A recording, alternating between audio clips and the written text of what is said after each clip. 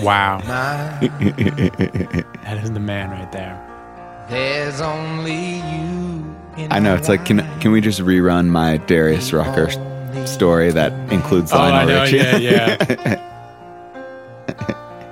My first love. I love a song where the melody seems to come in like mid-phrase. Right. Like it didn't feel like that was the natural starting part. Right. But it's cool. It's more like you're entering into an already established scene. And I want to share all my love. Ooh, French horns. I love this groove too. It's like this drum groove feels like somebody's about to get it on, but it's the right thing for them to do. Definitely. Secondary dominant chord? I think so. Yeah. Very Disney, Alan Menken. Honestly, Beauty and the Beast wishes it was this song. Oh, this is great. Those strings, Yeah. oh my God. And it's a great vocal performance, but they're not doing too much. They're really letting the song come to them. Yeah. Two hearts that beat as one. Our lives have just begun.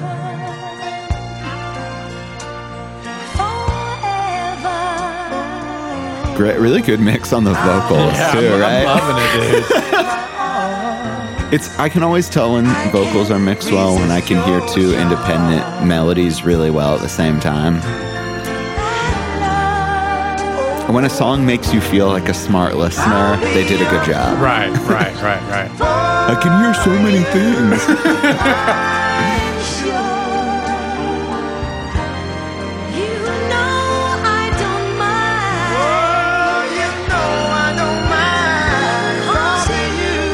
Oh, this is so good, man. Jesus. You mean the world to me. Oh, I know. Got a little bass playing. Yeah. Nathan East on the bass. Oh, wow. Legend. Endless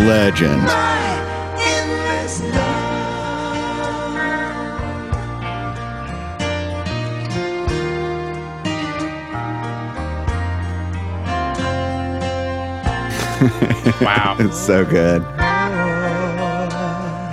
Welcome to Listen to This, a podcast in which we explore songs we like. We research what they mean, how they were recorded, why they were written, why we like them, and why you should listen to this. It's like listening to this song made me feel like I was doing the little intro for like sexy midnight hour drive home. Right. Ben Williams here with Adult contemporary. with Endless Love. Next up, a song from 60-year-old Daryl Hall. Today we're talking about a song that makes me want to discover myself. Right. It's the track "Endless Love" by Lionel Richie and Diana Ross. I've been studying so much Portuguese, I wanted to read her name as Gianna Ross. Released on August 1st, 1981, this track was written and produced by Lionel Richie.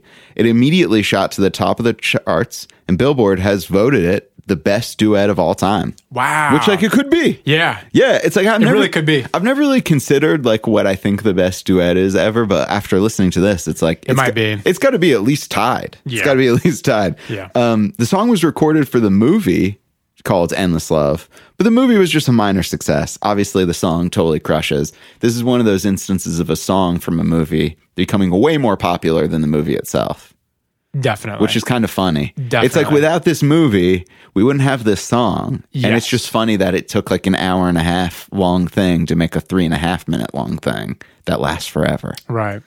I mean, I learned about the song in Happy Gilmore. Happy Gilmore accomplished that feat no more than an hour ago.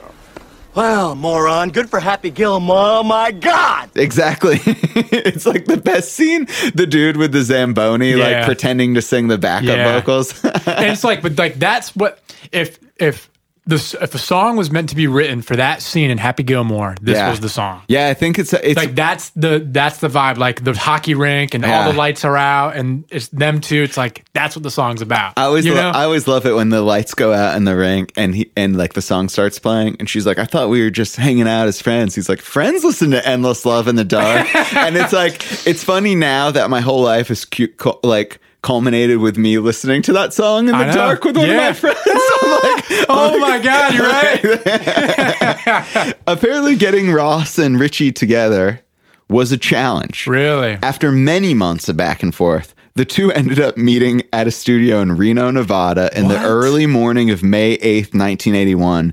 The session began at 3:30 a.m. and within 2 hours, they had their vocals on tape. Jeez. So it's crazy that they were able to just rip it out in their downtime, probably after some benders. Bender, honey, we love you. Shut up, baby. I know it. Yeah, in Vegas. Yeah, like they definitely like were like raging in Vegas. And they couldn't book that studio because Pharrell has been in it for the last 40 fucking years. Studio at the Palms. Yeah, exactly. That it? And they're like, oh, Pharrell's in there. He's recording Happy for Despicable Me 2. It comes out in 30 years. 30 years, yeah. he's got to work on that bass line. I mean, he's another one that's maybe 430 years old. Exactly. He's a vampire.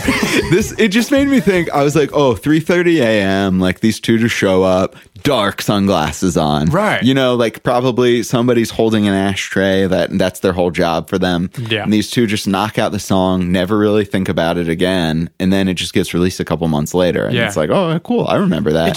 That blows me away because I'm so curious about how much was recorded beforehand, because a lot of the song, the orchestration and the music tie in so well with the vocals and the vocal performance. Like, I wonder if all that orchestra was there or if that was all after. Yeah, I didn't find anything about like the process like, it's interesting of to think recording about the music, but I do think that really good singers can either hear future arrangements, or they just deliver a really strong performance and a great like what's the word that I'm looking for?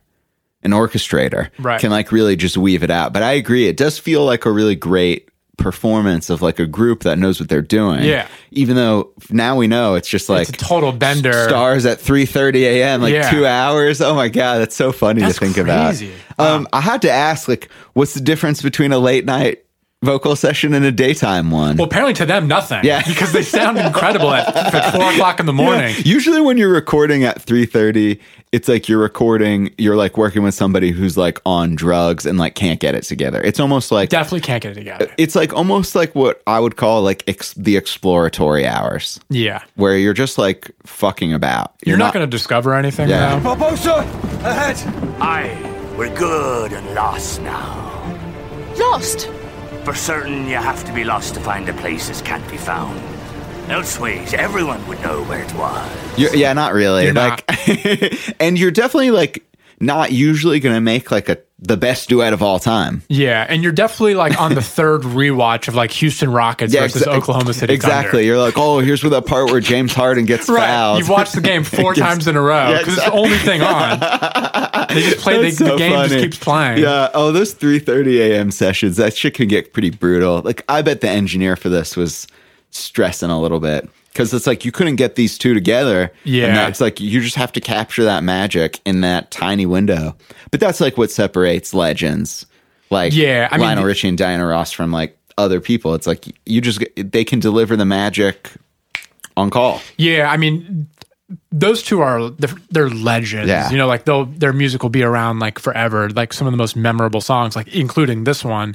And it's so amazing to see someone just turn it on in an instant, you know? Like no matter what happens, they can just turn it on. Yeah, I've seen it a couple times. Yeah. It's always really crazy. You're just like, damn, like there's something wrong with your amygdala that makes you better at doing this. And for some reason, you figured it out. Yeah, and they can flip the switch and they're just on. I'm like, are you a fucking liar? Yeah. Is that who you are? This song features Sonny Burke on the Smooth Rhodes piano and keys and the legendary Nathan East on bass guitar, who played, he was like most famous for being in Stevie Wonder's band later on, especially during those like Hotter Than July sessions. Mm. And he was like Eric Clapton's go-to bass player for a long time. Yeah, he's really, really fucking good. Yeah. He's so good that he has his own type of Ibanez bass. No shit. Yeah, that's how you know. I really like Ibanez. Yeah, me too. Yeah, I love that. They get shit on sometimes, but they make great quality stuff. My first bass was like one of those black $150 Oh, yeah. It was a great bass. Like, it was better than a couple of basses I had later. Yeah, I really liked it. And like, listen, if it's good enough, like George Benson has a signature guitar. Yeah, Ivan has. If it's good enough for the bands, it's good enough for me. You know what I mean?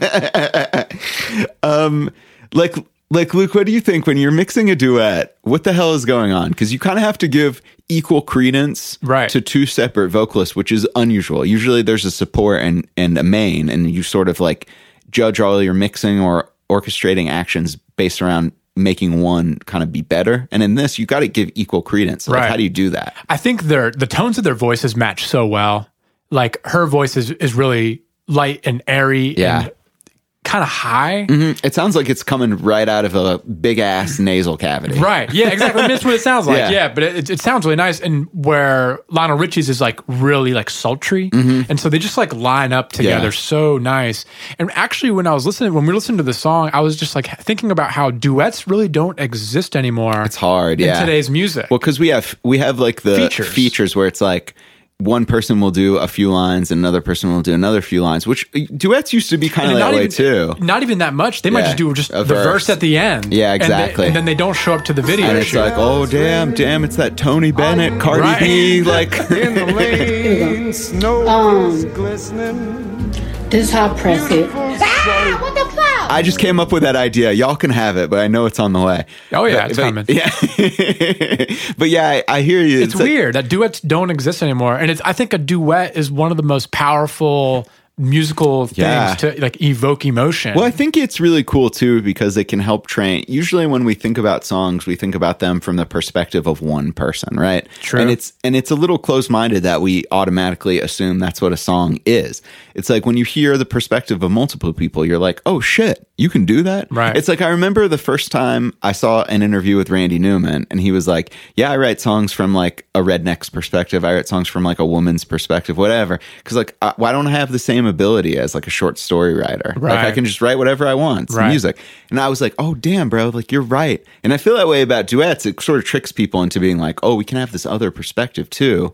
And it's like, it makes me wonder how cool it would be if other things, like if in movies, and we do have some kind of duets. I mean, like, because like of different course vantage points. Yeah, of course, like Disney is holding. They're kind of like holding the duet flag right now. Well, because it's a big part of musical theater because people understand that as like a storytelling device with multiple perspectives. But we usually don't give that sort of like same reverence, as it were, to like a 4-minute composition. Right. But yeah, it is really cool. I think I just thought of a duet I like more than this. Ooh. Kenny Loggins and Dolly Parton. Oh, wow. Islands in the Stream. Right, I think it's a little bit better. Also because it has the weirdest key change of all time. It goes from C major to G sharp major. Oh, that's weird. Yeah, it's a weird fucking modulation. Yeah. Try that at home. Yeah. Yeah. I don't know. Is that like a flat? I think that's going down to the flat 6 major. Yeah, it's a pretty weird one. I don't know why you would write that. Going 1 to flat 6 major is kind of hip. Yeah. If you go down, I think. If you go 1 to flat 6, I think that's kind of cool. That is kind of cool. Oh, damn, I didn't think about it like that. Instead, I was just like, this is weird. It's different than normal. See, I was talking shit about people that did that, and I just did that. Thanks so much, y'all, for listening to this podcast. Make sure you review and rate our podcast. It really helps that algorithm get nice and loose, make some endless love. Make sure you tell your friends about this podcast in real life, too. We really have fun doing this, and we appreciate the support. We're on Instagram, Patreon, etc. We also have a playlist on Spotify, which features all the songs from the season. Let us know what you think about what we're doing and what songs you might want us to do episodes about. Thanks so much for listening to this.